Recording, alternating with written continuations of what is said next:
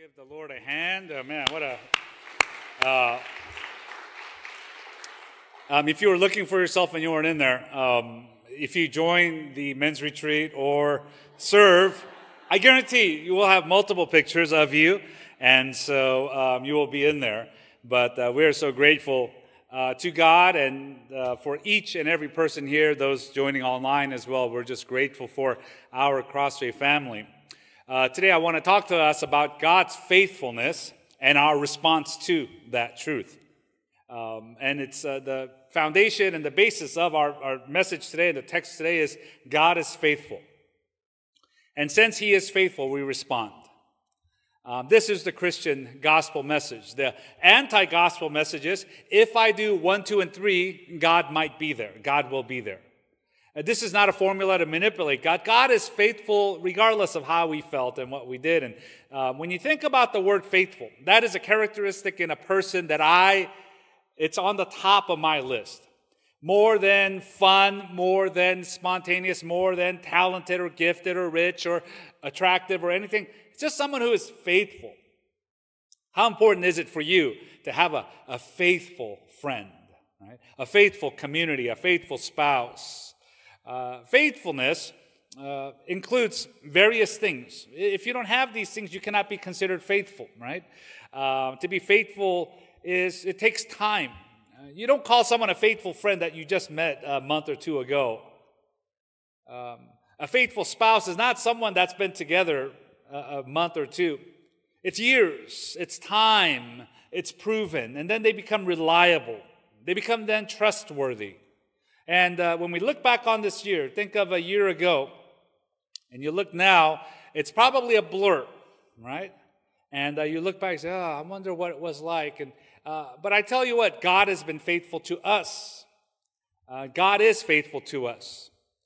He is reliable. He is predictable. He is present. He is here with us.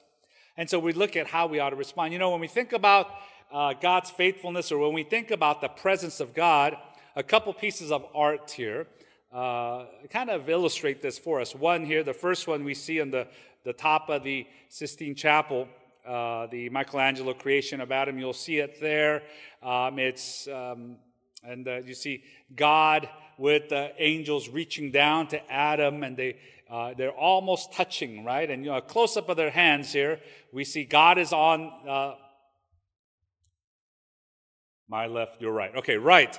All right, right. Adam, his hand is kind of limp almost. It's like, so the people who have saw this and have interpreted this in various ways. So one is Adam's hand is lifeless. God's hand, you could put that hands back up just for a moment, and then God's hand is giving life. It's like a charge, right?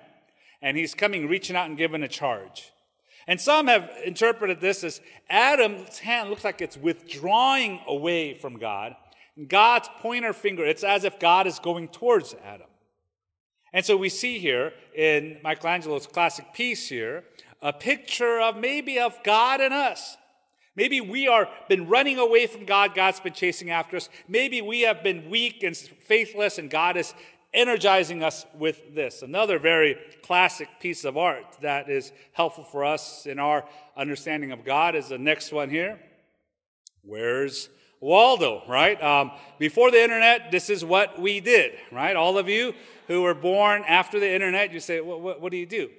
You get a picture like this, and you sit in the room, and you look for the little character Waldo in his striped shirt and glasses, and you look, and your imagination, and after you find him, you say, that was fun, right? That's what we used to do before the internet. Some of you are frantically looking. Some of you know where he is because you've done this before. But this piece of art for Where's Waldo tells us, it gives us this assurance. Number one, he's in here somewhere, right? Waldo's in here somewhere. I may not see him or feel him, or I can't identify where he's at, but I know he's in here, and if I keep searching, maybe I'm sure I will eventually find him. I might give up. I might be tired and say, forget it. But I know he's in there, and we could take that down. And if you were almost about to find him and you didn't, I'm so sorry. All right, but we think about God's faithfulness. The late missionary John Paton, He was in the South Sea Islands, and he was translating the scriptures, and he was translating to the native language. And missionary John Paton came across the word faith. And he couldn't find the dialect, the word to describe faith. He couldn't find the word. And he talks about how he came up to translate that word faith into the local dialect, the local language, rather. One day, as he was working on the translation of the Bible, one of the locals came running up to tell him some news. And he ran upstairs to John Paton's room. And this guy was sweaty and exhausted, and he literally plopped down on his chair, and he said to the missionary, "I'm so glad you have this chair where I could rest my full body on." And he said, "Oh, I'm tired." And right there, he said, that is the picture. That is the picture. To be able to rest myself fully, all of my weight, all of my burdens fully on something else. It's the faith in God. Today we look at this passage here. We're on Hebrews just for this Sunday. Hebrews chapter 10, the book of Hebrews, we went through it years back, but this passage here is such a wonderful passage. What it tells us here is this is who God is and what he has done for you. The whole chapter, or rather the whole book of Hebrews, is talking about Jesus Christ, the one now who has become the sacrifice for you. You don't have to go sacrifice anymore. He has become the sacrifice. And then he says here, therefore, this is now your response. This is the gospel. The gospel says, this is what God has done for you through Christ. Now live out this life. The opposite of the gospel would be, if you do A, B, and C, God might show up for you. If you say a prayer in a certain way, if you give a certain amount, if you go on a trip or go and sign up for this, and if you sacrifice of yourself and prove your worthiness, God might show up to you. That is the opposite of the gospel. That is religion of the day. But the God-centered gospel says, God is faithful, God is here, God loves you, he's provided a way through Christ in spite of who you are. And now this is how you can respond. What a wonderful message that is. It says here in it's interesting, verse 19 to 25 that we read, in the original language is one long sentence. It's in one thought that the writer of Hebrews is trying to get us to understand this is all part of one thing. God has proved himself to you faithful. This is how you respond. And it's in one long sentence. And within it, he talks about the faithfulness of God. He who is faithful, he who has promised is faithful. And then in this part, he gives us three, let us. Let us do this. Let us live this way. Let us respond in this way. And we're going to highlight those three. It's interesting, in verse 19, it starts with the word therefore. Many of us know that this is a word that is a general term, generally a term for conclusion. Here is A, B, and C, therefore, right? We've all written papers for our classes, and when they say defend your position, well, my position is here's the evidence, A, B, and C. Therefore, I am for this position. And this is the way that it is written here as well. Because even from Hebrews 1 all the way till now, because God has been faithful, he has provided a way through Christ for you to approach him. Therefore, this is how you ought to live. And he gives us now these three let us statements. Number one is let us draw near. Verse 19, it starts, therefore, brothers, since we have confidence to enter the holy places by the blood of Jesus. Let me just pause here for a moment. Confidence, boldness, it could be translated. It's the idea to be free to speak. It means that you are entering into the presence of someone that you shouldn't talk in front of. The king or the judge, the president, someone in power, and you are going to go and approach them, and you should be in a position to listen, take commands, and go away. But he says, now you can go in and speak. For us here, when we think about drawing near to God, we think, well, that's nice. What's the big deal? But this, as the name of the book is written to the Jewish listener, Jewish reader. Hebrews. For the Jewish person, approaching God was a fearful act. Approaching God was something you did not want to see. When you thought about God, you don't casually go up to God. You are filled with fear because if you approach Him in a wrong manner, you can die. And so in the Old Testament, every year, once a year, they would have the temple, and in that temple would be the holy place, and in the inner parts would be the Holy of Holies. And one priest would go in and represent and ask for forgiveness, and they would enter into the holy place. It was something that you weren't excited to go to. It wasn't something that you would volunteer for. It's too scary. You did not want to go, and someone else should go. But you would go sometimes. And you were supposed to go and not talk. You're supposed to just go. I remember years back there was a gathering of Asian Americans, something for Christians and clergy at the White House. And then they said, they asked me, I got an email, would you like to come? And I thought, oh my gosh, I'm going to go to the White House. I said, finally. And maybe Medal of Honor. I don't know, I'm going to go and hang out, right? And they said, you would be coming as an observer. And I said, let me just read what that means. You're not there to speak. You're just there to kind of fill the room, right? You're just there as a participant. You could observe and listen. I said, well, I'm a preacher. I don't go there to listen. I just go to preach, right? I'm not going. No, it's okay. I could observe from my TV, right? That's fine. But it's the idea of approaching to speak, that you have that kind of freedom. Draw near. It is used, that phrase is used 7 times in the book of Hebrews. Some have said that is the main thesis of Hebrews, that we can draw near to God. How important it is. Back in the day, one of my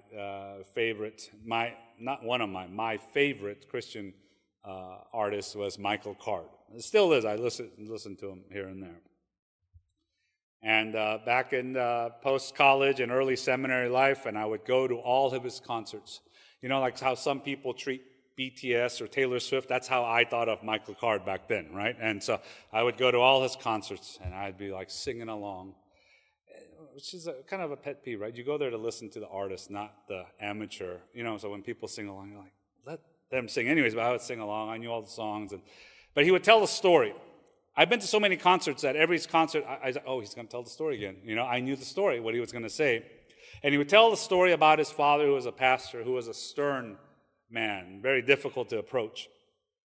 And Michael Card would talk about that, and he says that he remembers as a little kid trying to approach his father.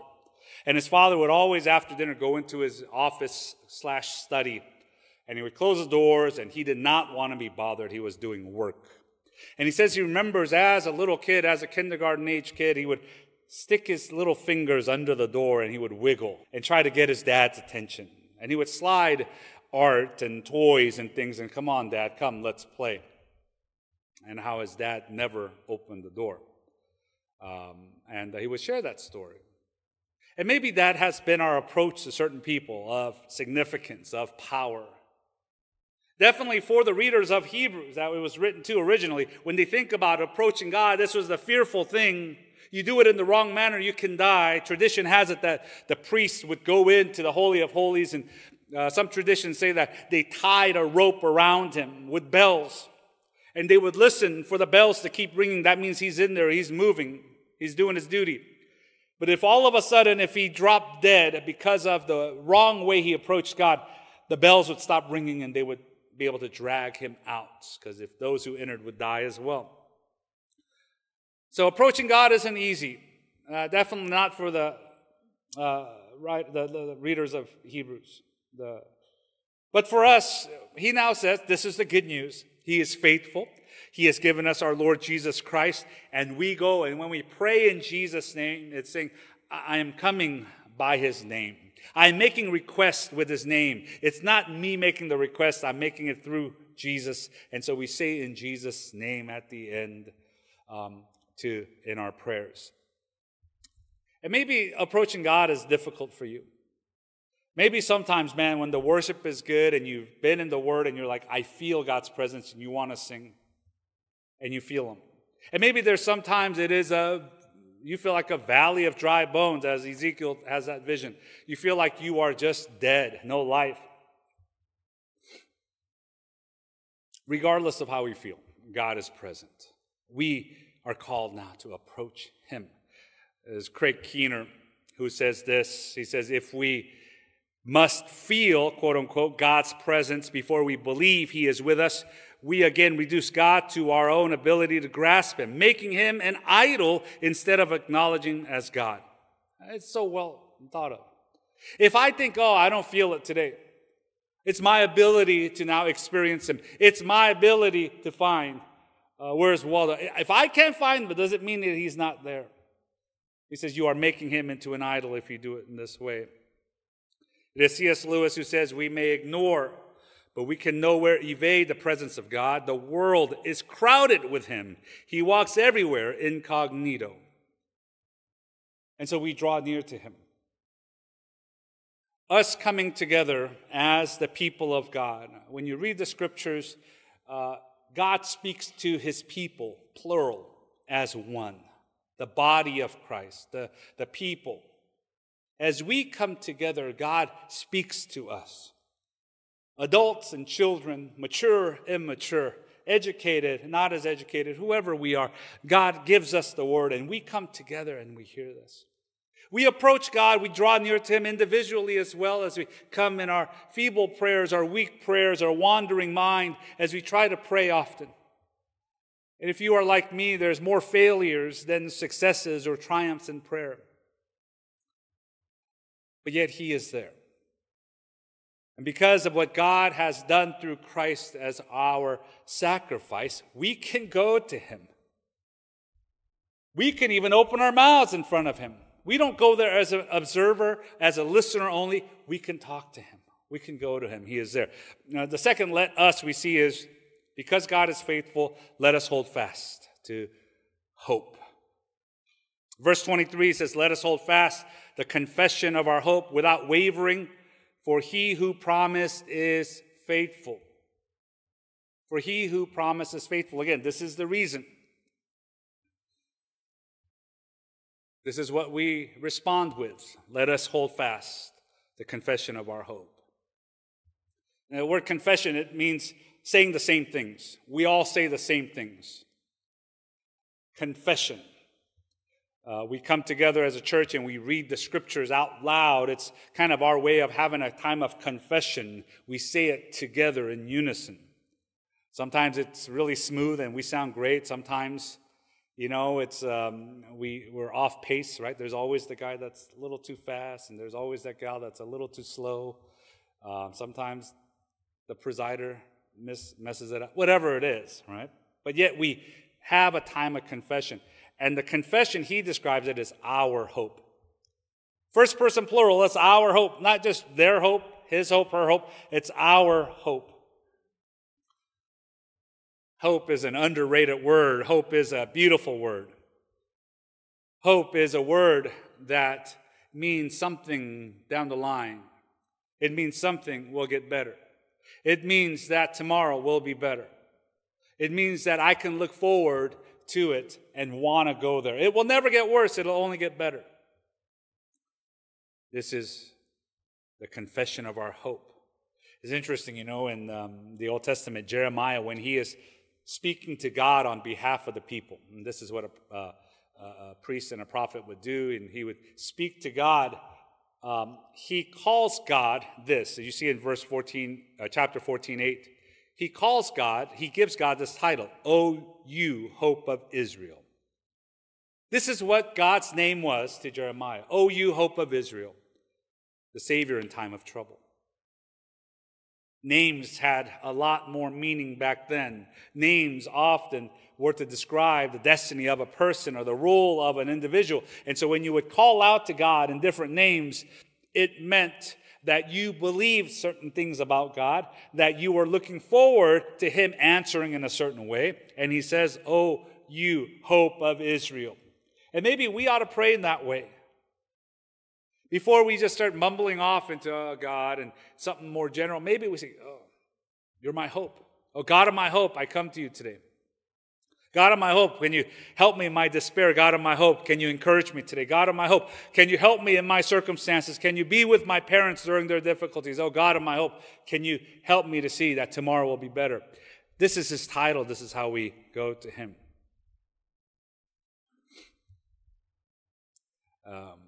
Being a Christian doesn't mean life is easy. Being together with people, you see all sorts of hard times and broken dreams and heartbreak and suffering from losses. Certain that's beyond human capacity and capability to endure, but somehow I've seen that. We've witnessed that, and as a pastor, I get to see that up close. And yes, I've seen the people of God have hope, to hold fast, to know that God is there. And even in the most difficult of times, we hold fast. It is G.K. Chesterton who describes hope in this way. He says, hope means hoping when things are hopeless, or it is no virtue at all. As long as matters are really hopeful, hope is a mere flattery or platitude. It is only when everything is hopeless that hope begins to be a strength. We stand in hope. Let us continue the confession of hope. When we come together and we read the scriptures and we hear the words and we come and we pray, let us remember he is a God of hope. He who promised is faithful.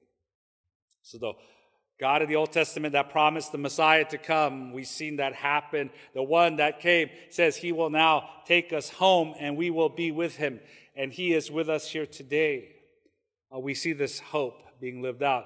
The third let us in this passage tells us, let us stir one another to love and good works. Verse 24, let us consider how to stir one another to love and good works.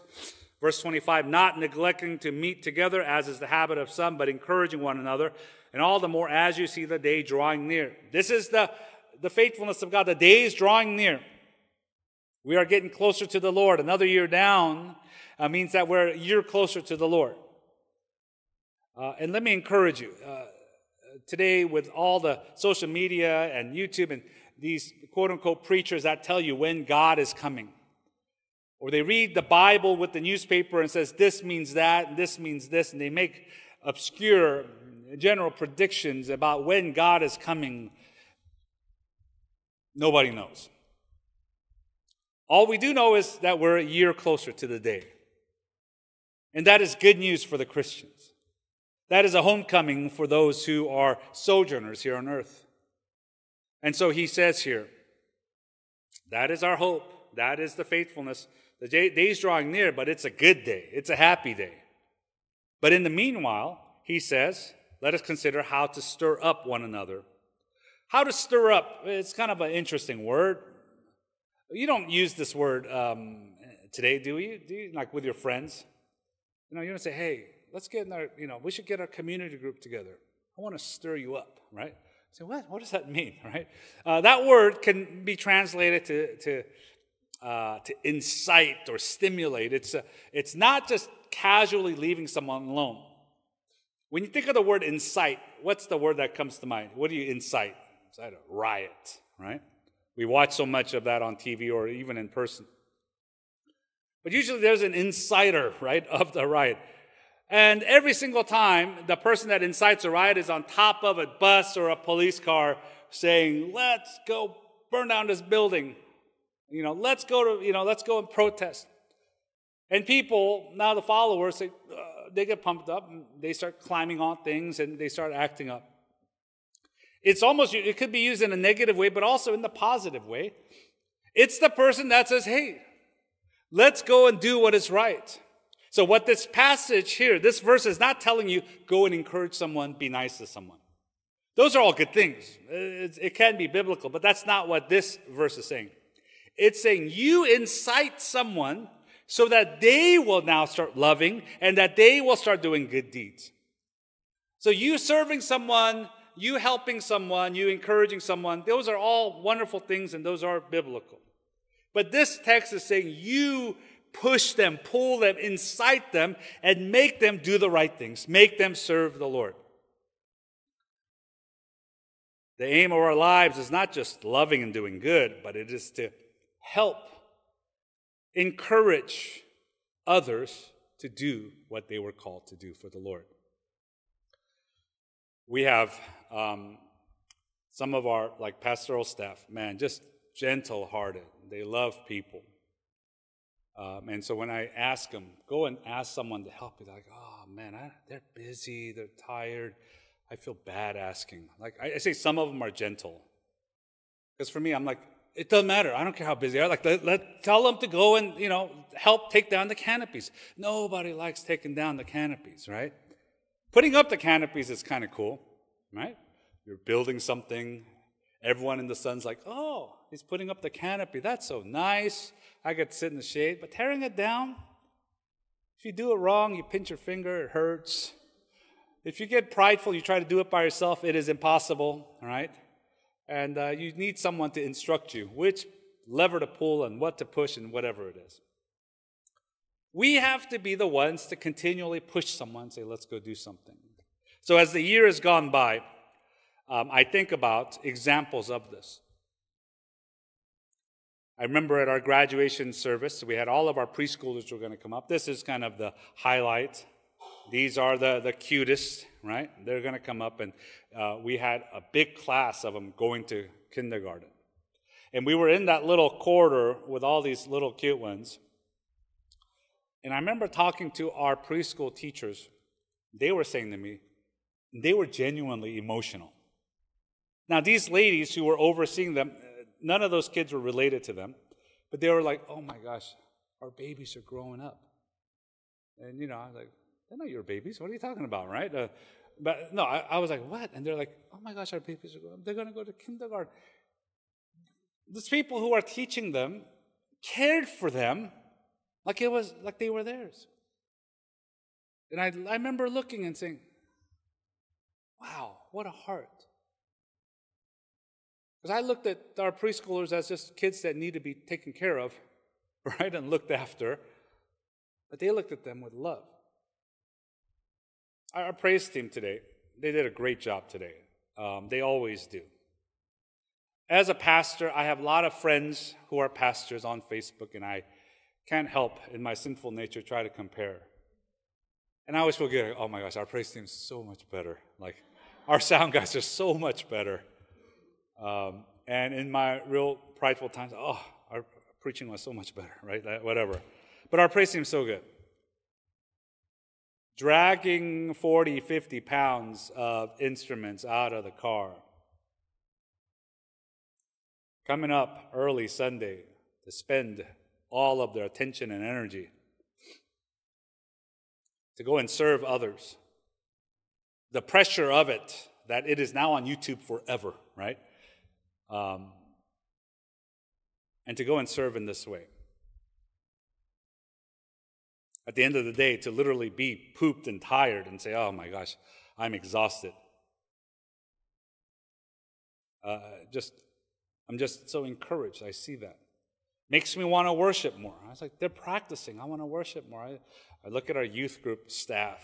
I jokingly said to John and Tricia today, I said, oh, you guys have such an important job. Joke, not that part wasn't the joke, all right? So the joke was, I said to them, and I said to Tricia, I was like, you make these useless young people, they become useful through youth group ministry.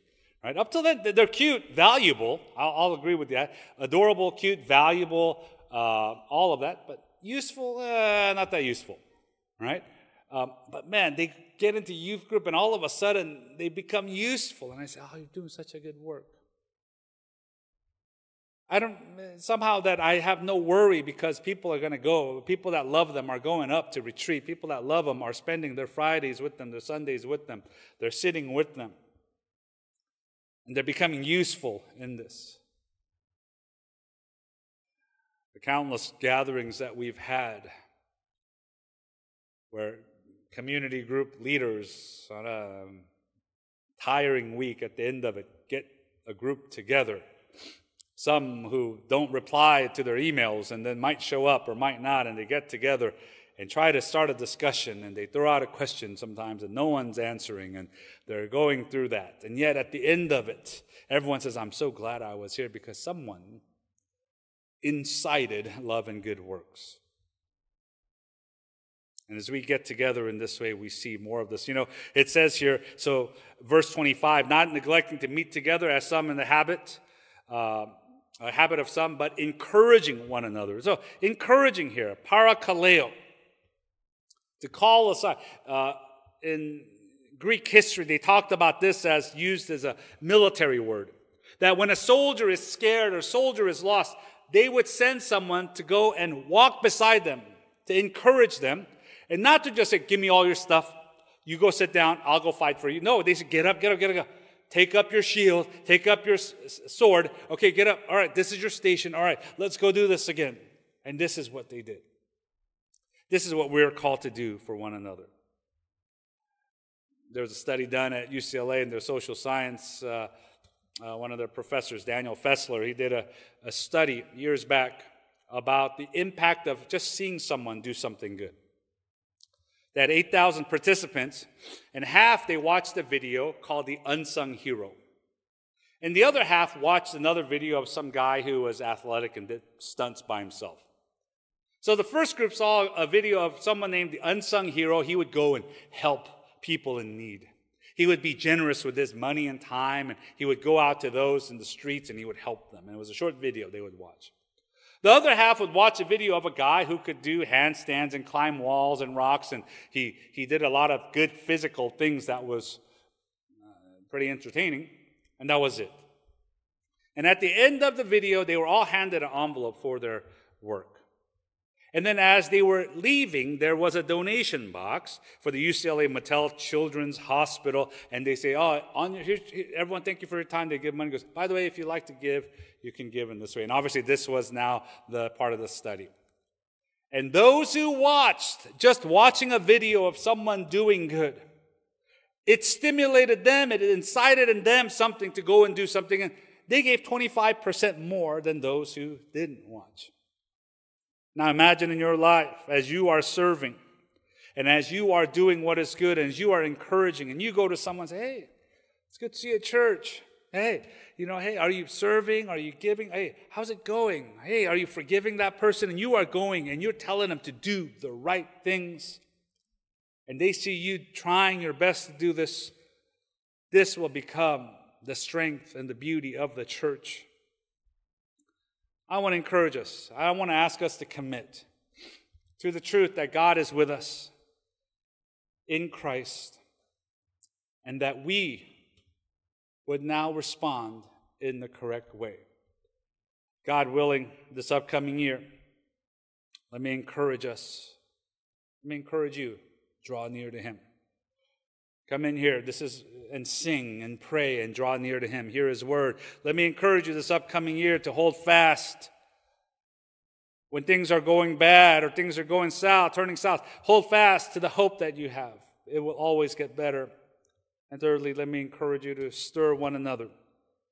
See a brother struggling, let me encourage you to walk alongside them. Say, hey, how are you doing? Hey, this is what we ought to be doing. Hey.